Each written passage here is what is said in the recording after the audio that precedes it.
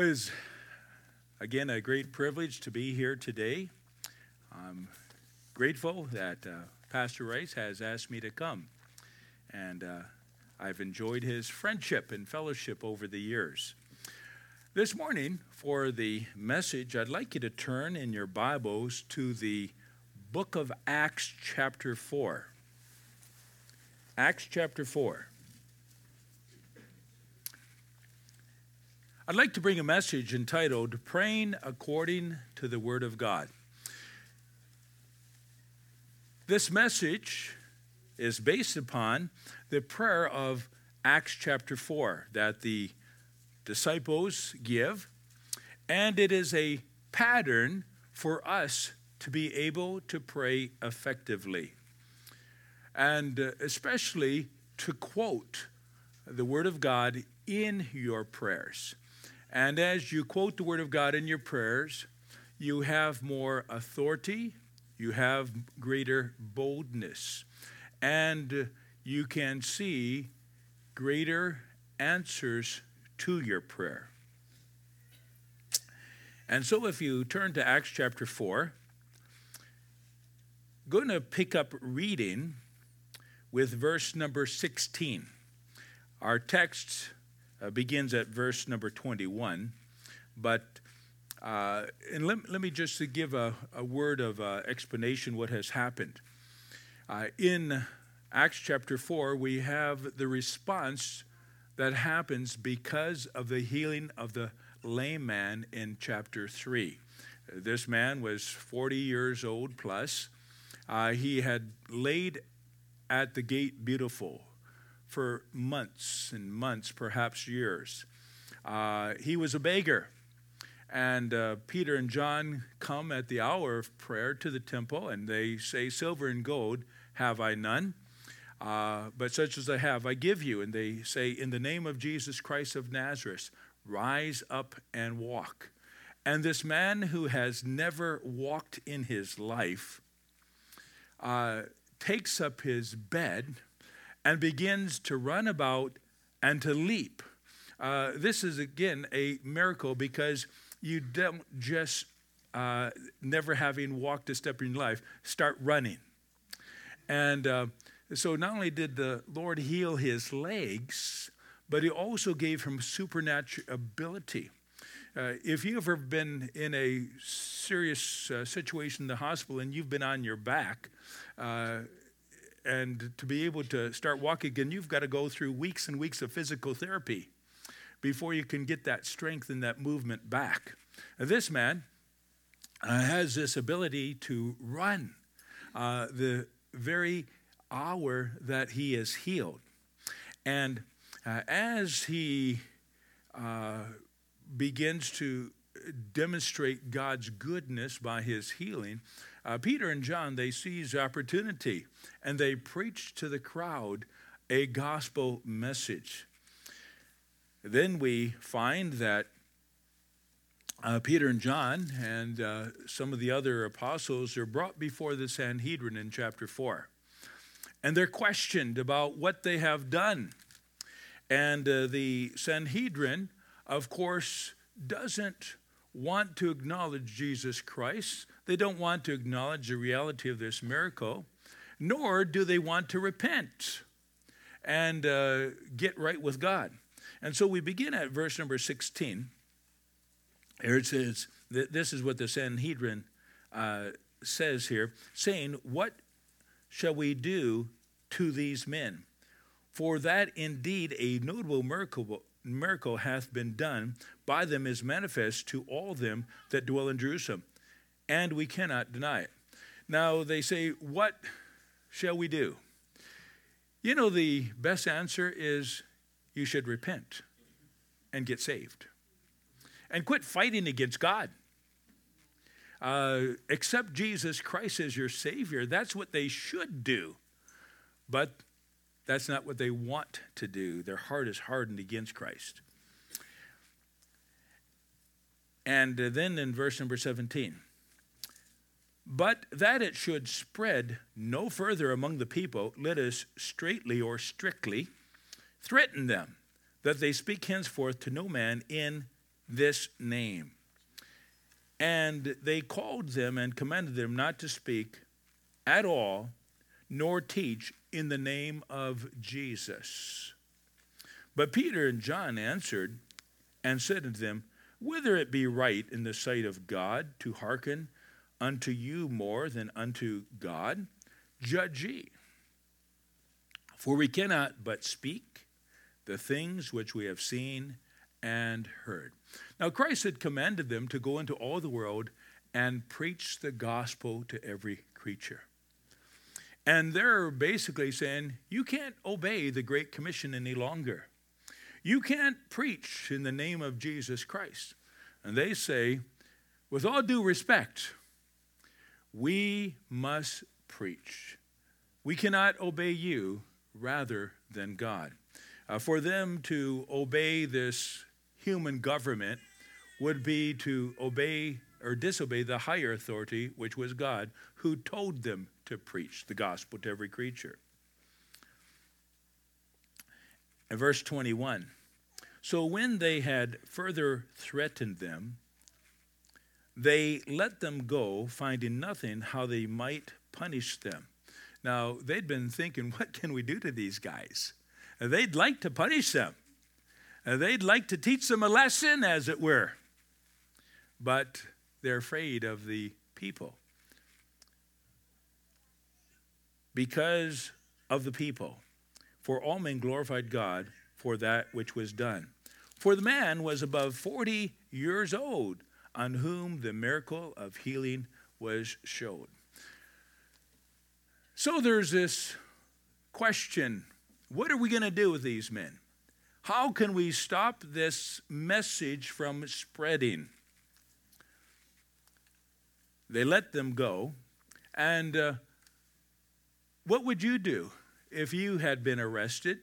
What would you do if you'd been questioned? What would you do if the government said you can't any longer preach in the name of Jesus Christ? Well, they go to their own people, to the church. Verse 23, and being let go, they went to their own company and reported all that the chief priest and elders had said unto them. You know, it's a wonderful thing to have a church that you can be a part of. When there's a problem, when there's a situation that arises, you can go and be with God's people and find people who understand, find people who care, find people who can help and encourage. My friend, if you're not part of a Bible-believing local church, you ought to join a Bible-believing local church. This would be a good church to join, to be a part of. You know, some people, they attend a church for years and years, but never join in. And that ought not so to be. If it's a church that upholds the Word of God, a church that honors the Lord Jesus Christ, that a church that is trying to serve God, then you ought to cast your lot in and be part of them. You know, it's interesting. When Paul, after he was saved, he went to Jerusalem. He was there for 15 days, if you look at the chronology. And as soon as he got to Jerusalem, it says that he essayed to join himself to the apostles there. He didn't know how long he'd be there, but he wanted to get in and be part of the church. 15 days. And he was ready to join this church. Now, of course, he had to flee there because of persecution and was not able to join the church fully. But he wanted to be part. And so they went to their own company. And when they get to the church here, after this threatening, they report to the church what was done. Look at verse 23. Acts 4, verse 23. And being let go, they went to their own company and reported all that the chief priest and elders had said unto them. And so they gave an account. This is what happened to us. This is what they threatened with us. And this is what they want to do. And do you know what they did as a church? They were spiritual. They didn't say, well, we better be very careful here. We don't want to rock the boat. Don't want to draw any attention to ourselves. You know what the church did? Is they went to prayer. And when there's problems, and when there's threats, and when there's persecution, what the church needs to do is this: we need to go to God in prayer. Prayer is our greatest defense and resource. Now, I want you to note here how this early church prayed. And when we look at the example of this early church, there are some things that we could add to our church prayer life and our individual prayer lives. And so they report what has been done. We could say they shared their prayer request. And this is a situation here. Then look at verse number 24. And when they heard that, they lifted up their voice to God with one accord and said, Lord, thou art God, which hath made heaven and earth and the sea and all that in them is. So there's these threats. There's this coming persecution. And they lift up their voice to God in prayer. Now, this is the whole church getting together to pray. It's just not Peter and John, but it's the whole church together. And it seems that this church was praying in unison. It says they were in one accord. There was unity in the church here. And every church ought to have unity. When there's unity, the Lord says it's a wonderful thing. It's a blessed thing. Psalm 133. It's just like the anointing oil that ran down upon Aaron, a fragrant thing. And we should always desire to have the unity of the Spirit in the bond of peace. And my friends, if there's anything that ever comes about to disrupt the unity of the church, it ought to be dealt with in a biblical manner. And people ought to be challenged and exhorted from the Word of God. This is not the way Christians do things. We don't have discord among the brethren. We don't have bickering and we don't have fights.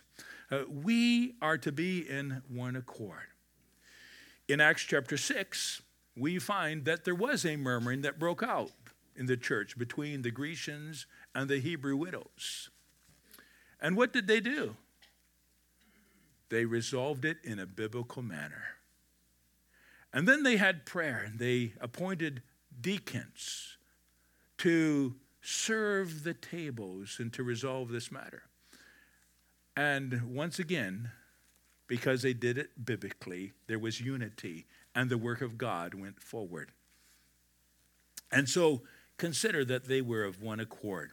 Now, I want you to note here, as they prayed, they began their prayer, first of all, with praise and thanksgiving.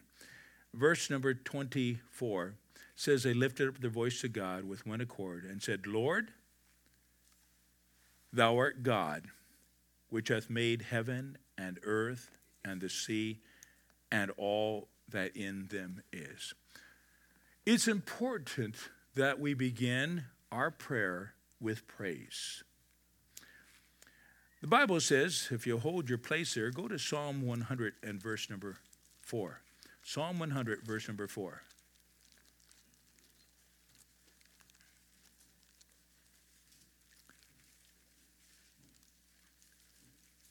Psalm 100 and verse number 4.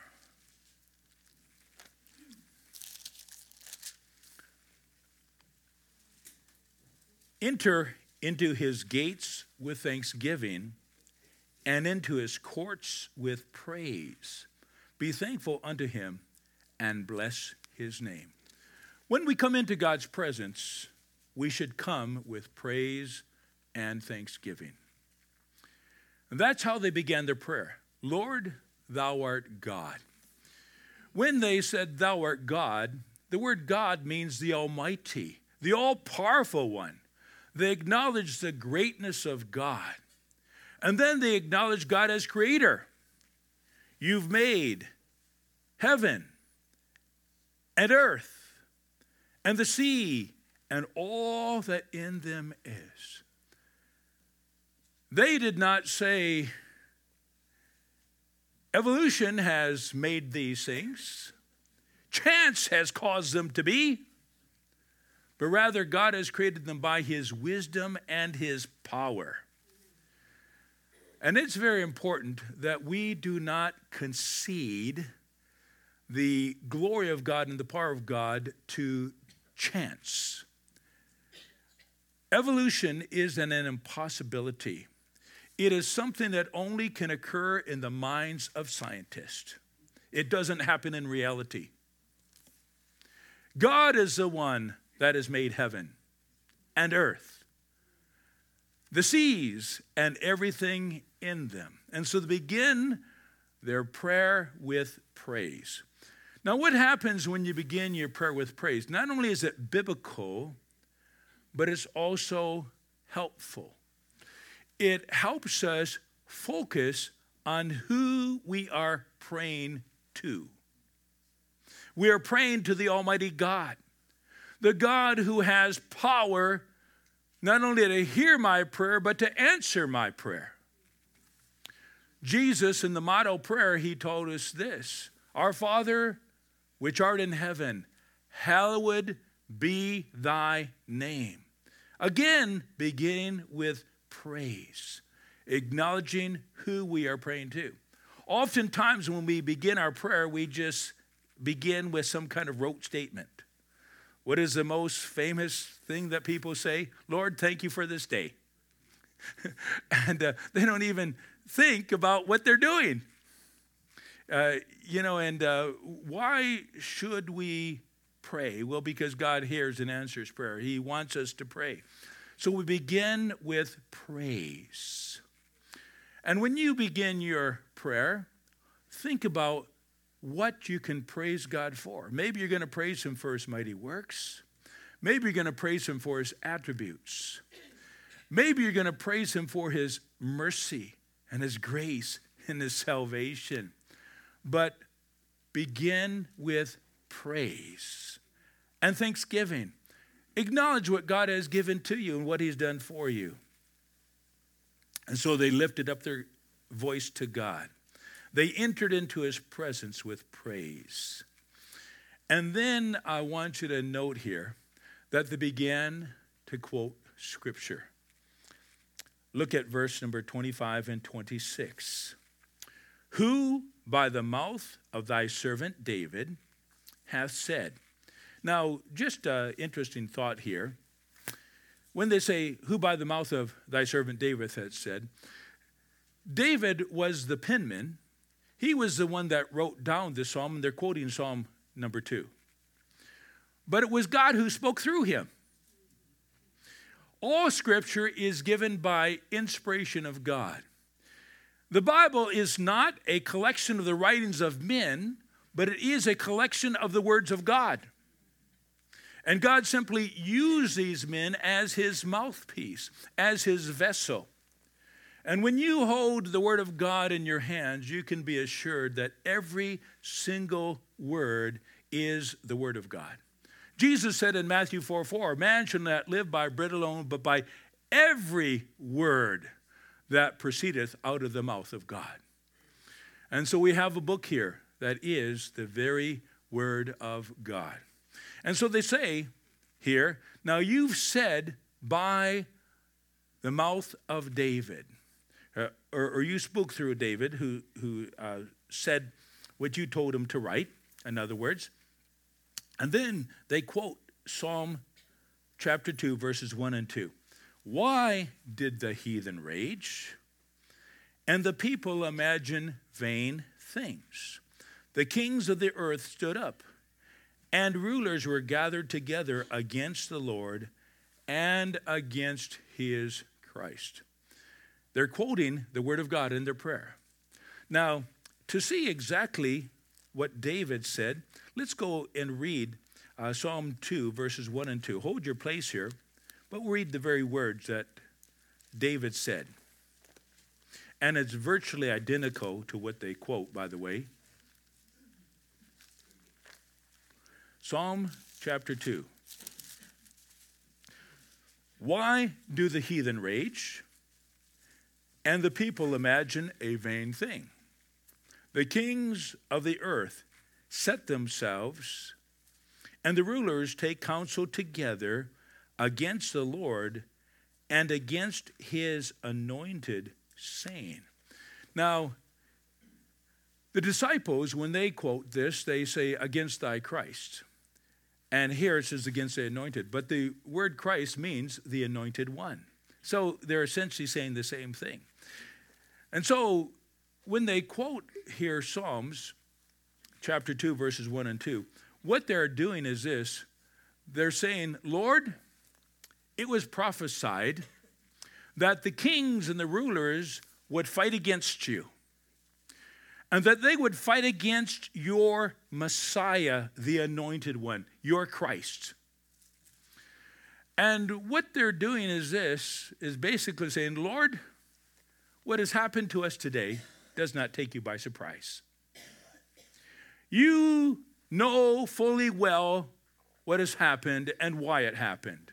Why? Because you prophesied in your word in Psalms 2, verses 1 and 2, that it would happen. And so they quote the word of God in their prayer. And because they quote the word of God in their prayer, they have authority to ask their petition next. And their petition is this. If you look now at verse number 27. For of a truth, against thy holy child Jesus, whom thou hast anointed, both Herod and Pontius Pilate, with the Gentiles and the people of Israel, were gathered together. It says that the rulers of the earth and the people and the nations have stood up against you. And they say, now of a truth, this has happened. Pontius Pilate, Herod, the Gentiles, the house of Israel.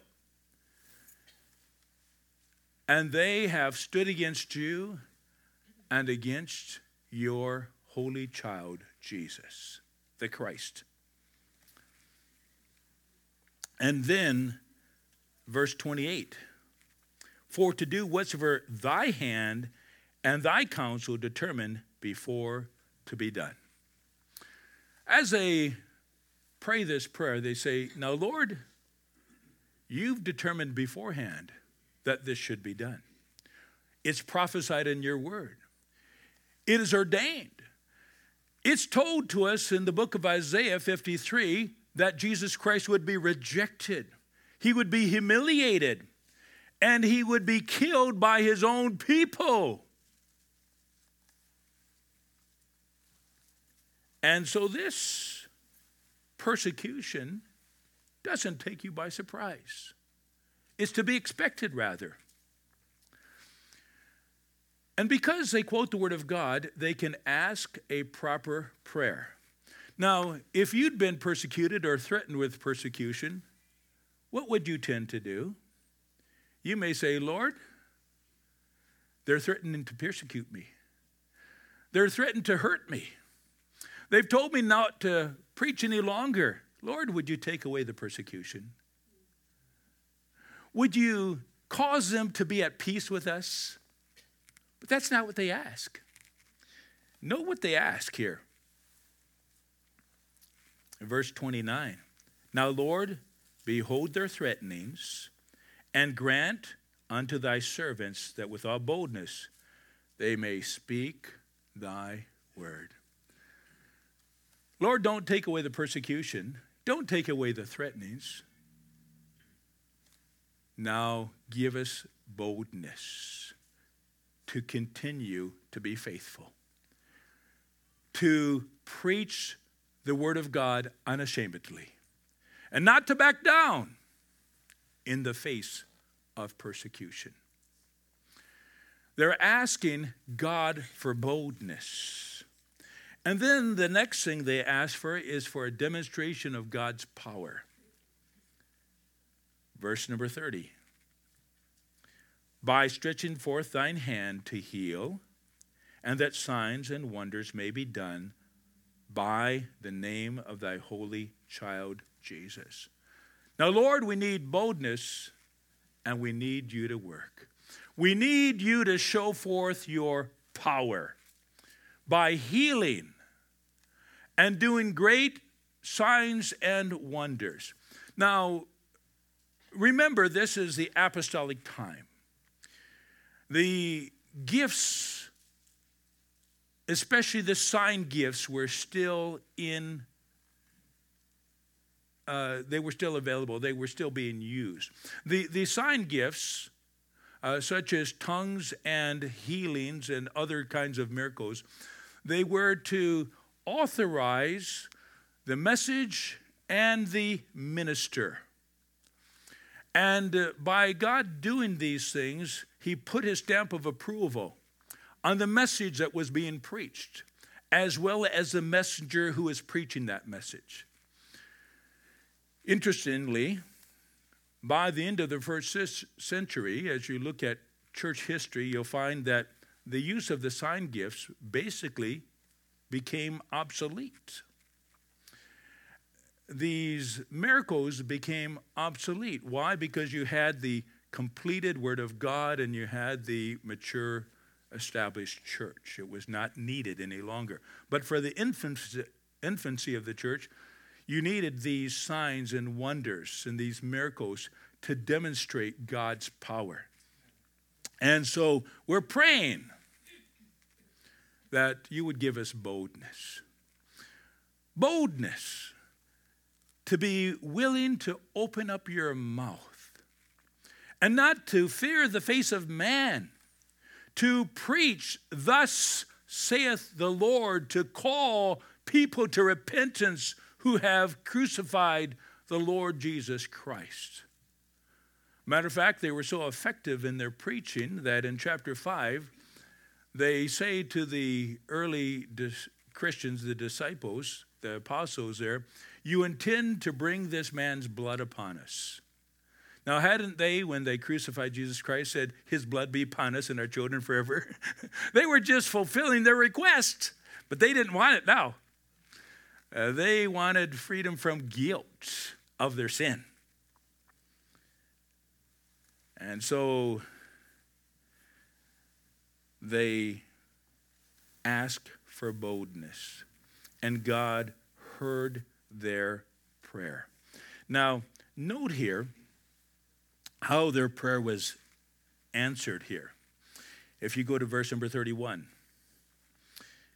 And when they had prayed, the place was shaken where they assembled together.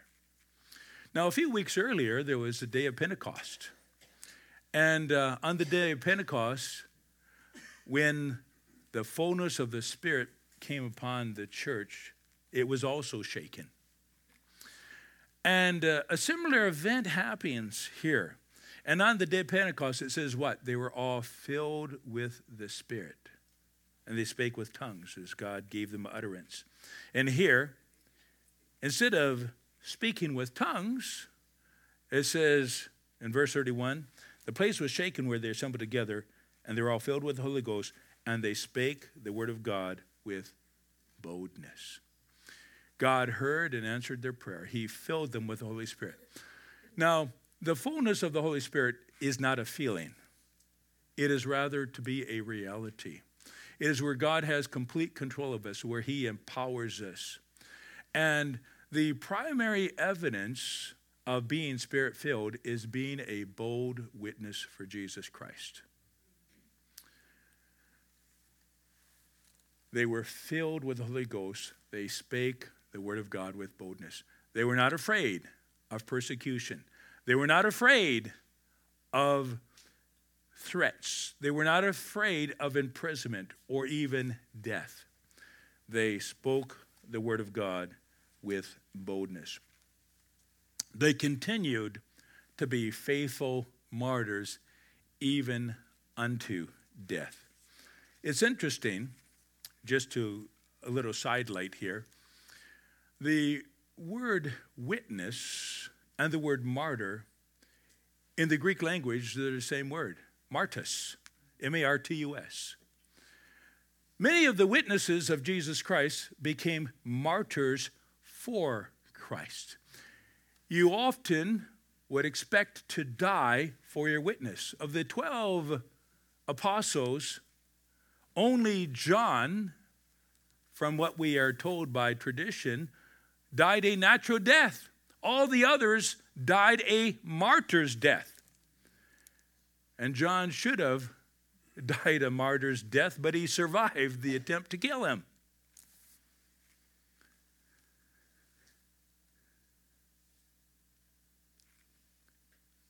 When a person dies for Christ, they never die in vain. You may have heard just recently, less than 2 weeks ago actually, it'd be 2 weeks tomorrow, Stephen Troel, an independent Baptist missionary in Baghdad, Iraq, was martyred. Killed by, we believe, Islamists who hated what he was talking about. Winning people to Jesus Christ. When we have the word martyr mentioned in the scriptures, and it's mentioned 3 times, it's interesting in all 3 cases, they are claimed to be the Lord's martyrs. Let me just give you these references quickly. Acts 22:20. Paul says this, when the blood of thy martyr Stephen was shed. Thy martyr Stephen. Not just a martyr, but a martyr that belongs to the Lord. Revelation 17, verse 6. I saw the woman drunken with the blood and with the martyrs of Jesus. The martyrs of Jesus, the martyrs that belong to Jesus. She was drunken with their blood. Revelation 2:13. Antipas was my faithful martyr among you. Jesus says, he was my faithful martyr.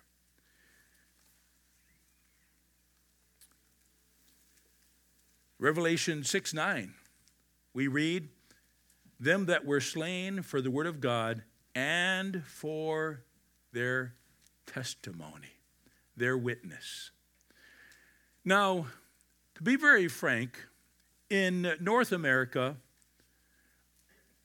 we very seldom hear of a martyr among us. Who comes to your mind as being a martyr for Jesus Christ? I can't think of one in recent history. You know, we've had it pretty easy. But my friends, times are changing. And we better be prepared that if we're going to be a faithful witness for Jesus Christ, we might face martyrdom ourselves. It is a common thing in other countries of the world, in the Middle East, in Africa. In other countries, they are being killed on a regular basis. Christians are being killed on a regular basis for their witness of Jesus Christ. And so when martyrdom does come, let us be faithful. We read in the book of Revelation during the tribulation period that it will be a common practice to martyr Christians. And so let's be prepared to be faithful witnesses for Christ. It's interesting that oftentimes the blood of martyrs results in the salvation of the murderers. For instance, when Stephen was martyred and his blood was shed, Paul was there, who took part in it and who saw it, and it had effect on him, and he eventually became a believer. And he preached the same gospel that Stephen preached. And Paul eventually became a martyr for Jesus Christ as well. But Paul started churches among the Gentiles especially. Jim Elliot and Nate Saint, who were murdered among the Auca Indians. Where they were martyred, these people, many of them became believers, and a church was started in this tribe there. Stanley Dell, who was martyred by the Yale natives of New Guinea. A church was eventually started in the village where they martyred him. And we're told that about 80% of the Yale people became believers in Jesus Christ. The blood of the martyrs is never shed in vain. It's very precious to the Lord. Precious in the sight of the Lord is the death of his saints. And so these early believers are not afraid of martyrdom. And many of them would give their lives as martyrs. In chapter 7 of the book of Acts, we have the martyrdom of Stephen, the very first martyr of the New Testament church. But not the only one, just the first of a long line of martyrs. Now, getting back to our text here of Acts chapter 4, I especially want you to think about quoting the Word of God when you pray. Why should we quote the Word of God? Well, it is a biblical thing, but I want you to consider something else. When you quote the Word of God, it pleases God. Why does it please God? Because God is pleased with his Word. He loves his Word. Matter of fact, we're told in Psalm 138, verse number 2, that thou hast magnified thy Word above thy name. The name of God is holy. The name of God is sacred. The name of God should never be taken in vain. It's special. And it says, my word, I've even magnified it above my special holy name. And so when we quote the Word of God, we demonstrate that we believe the Word of God to be true and we have faith in it. They quoted the Word of God. Secondly, when you quote the Word of God in prayer, it gives you boldness to ask specific things. The Word of God, properly interpreted and applied, gives you authority when you do pray. Why? Because you're praying according to the will of God. The will of God and the Word of God never contradict. And when you use the Word of God when you pray, you will be praying in the will of God. Again, it must be properly interpreted and properly applied. Let me give you an example. My children would oftentimes come to me and ask a request. They could come to me and say, Dad, could I have this or could I do this? And I would think, well, okay. Sometimes I'd say, let me think about it. Other times I'd say, yes, you may do this or you may have that. But then sometimes I'd say, no, I don't think you should do that. I don't want you to have that right now. If they came to me that way, I may or may not grant the request. However, there's another way they could come to me. They could come to me and say, Dad, you said that, and you can fill in the blank. Now, when they would quote my words, I would listen very carefully. And I would be obligated to answer their requests because they quoted my word. I said I would do it. and they would get their request granted. Do you see the difference between having a genuine request and quoting the Word of God? When you quote the Word of God, it's basically saying, Lord, you said that, and I'm asking on the authority of your Word. And God will not be found a liar. And so we come to him on the basis of his Word.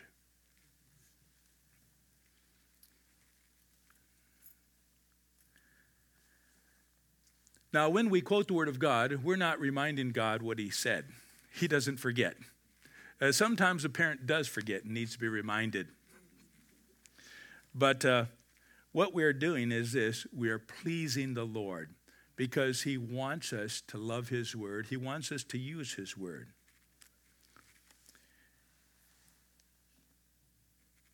Let me give you an example of quoting the Word of God when you ask for something in prayer. Let's say you have a person that you're praying for their salvation.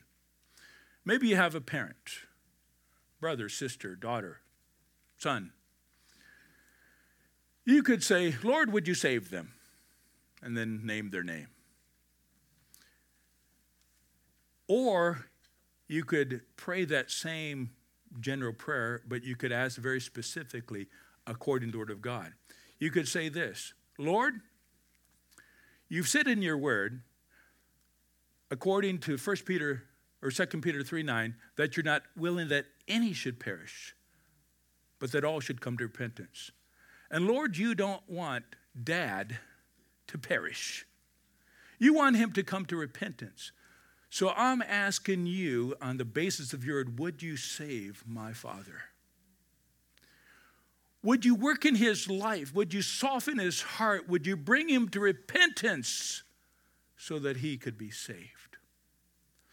You could also quote 1 Timothy 2:2, that you would have all men to be saved and come to a knowledge of the truth. Lord, you want everyone to be saved, especially my father. And so I'm going to ask you, based upon your Word, would you save Dad? Would you bring him to the knowledge of the truth so he can trust in Jesus Christ? Would you bring somebody in his life today to share the gospel with him, or cause him to hear it somehow, maybe over the radio, or read a tract, or maybe that you would work in his conscience and bring back to him some truth that he's heard previously? But would you work in his life to bring him to the truth?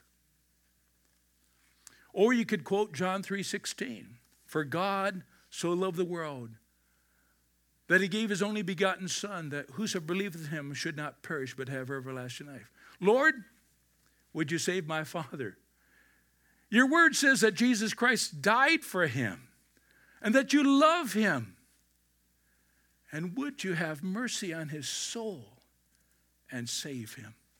Do you see how that quoting the Word of God makes your request bolder, with more authority?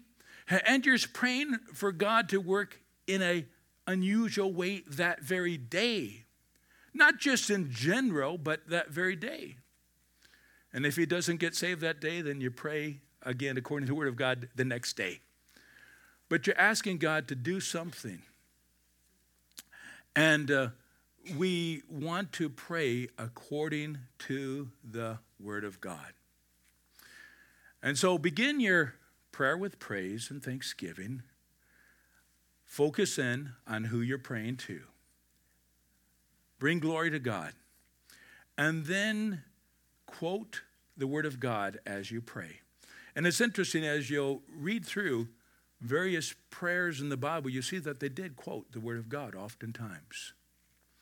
And then you can come boldly before the throne of grace to ask for help.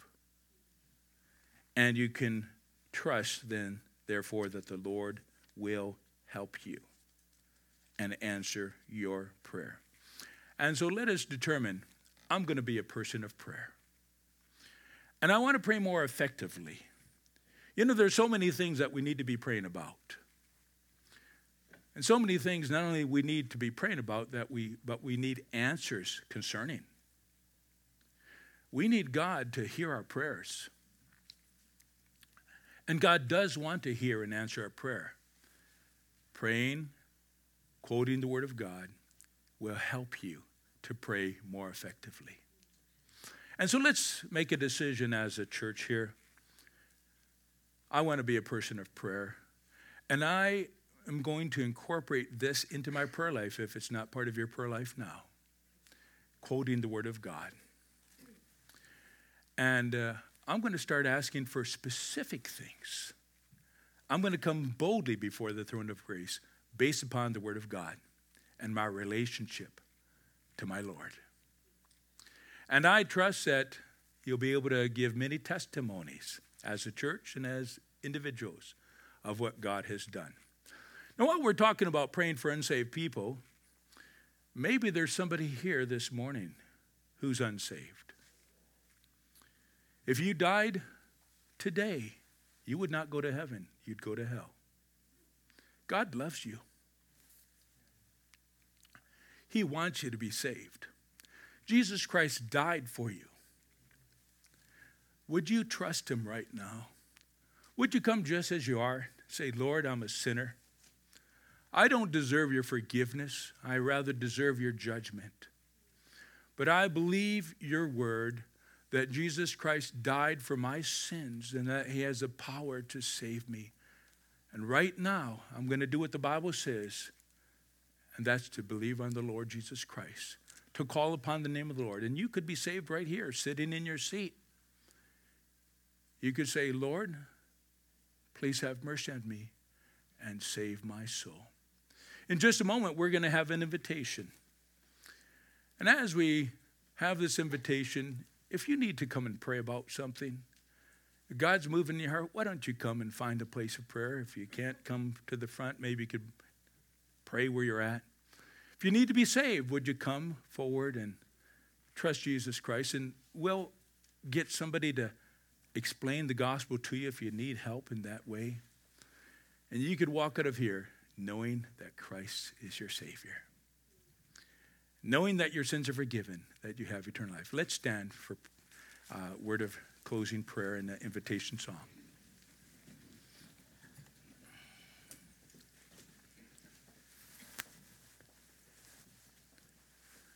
Now, Heavenly Father, we thank you for the truths that we've seen from your word this morning. We thank you for the persecution that you allowed to come upon the early church here, that was according to your will, that had been prophesied in your word. We thank you for the example of the early church, that they believed your word and they prayed according to your word as they quoted your word. And you heard and answered their prayer. You gave them boldness. You filled them with your spirit. And as a result, Jesus Christ was glorified and souls were saved. Now, Lord, help us to make decisions about being more effective in our prayer life and putting into practice some things that will help us. And Lord, I also want to ask if there's anyone that is unsaved here. Would you convict them of their need of Jesus Christ? I pray that the Holy Spirit would be convicting them of their sin, of their lack of righteousness, of judgment to come, and that they would be drawn to Jesus Christ today. Help them make that decision now, we ask. We pray this in Jesus' name. Amen. As we remain standing, we're going to have Brother Royce come and lead us. And if you need to make a decision, would you do that now? While it's fresh in your mind, while it's heavy on your heart. Do you need to pray about something? Do you need to make a decision about some other area of your life? Maybe it's not something that I've even mentioned this morning, but God's been working in your life. Would you do that? And you need to be saved? Would you come and meet somebody at the front here who will show you from the Bible how to be saved? All right, let's take our hymnals. We'll turn to number 312, Jesus I Come. We'll sing the first and the last verse.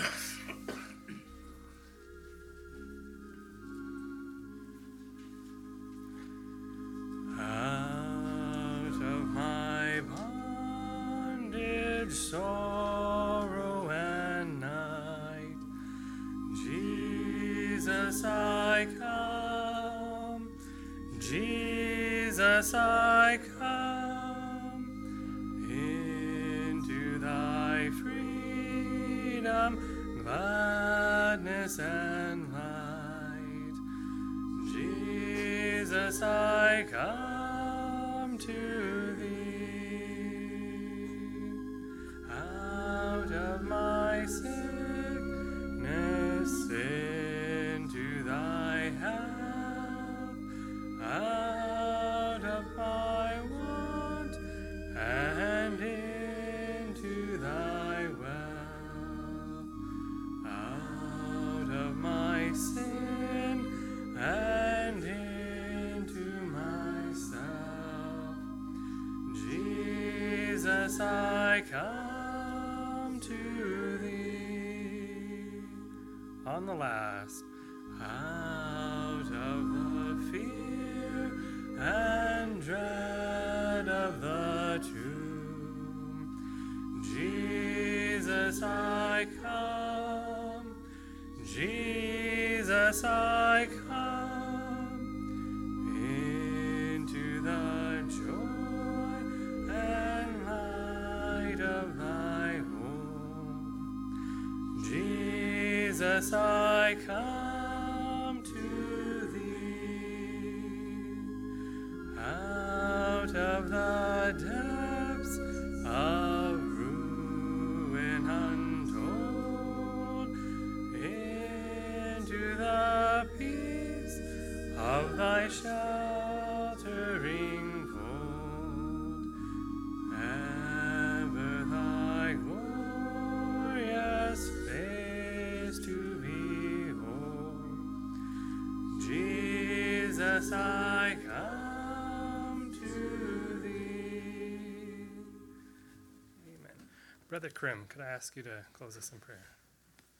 Heavenly Father, Lord, we're just so thankful, Father, that, Lord, you give us an avenue to be able to come to you, Lord, Lord, in good days and bad days, Lord. Help us to see how much we need you, Father.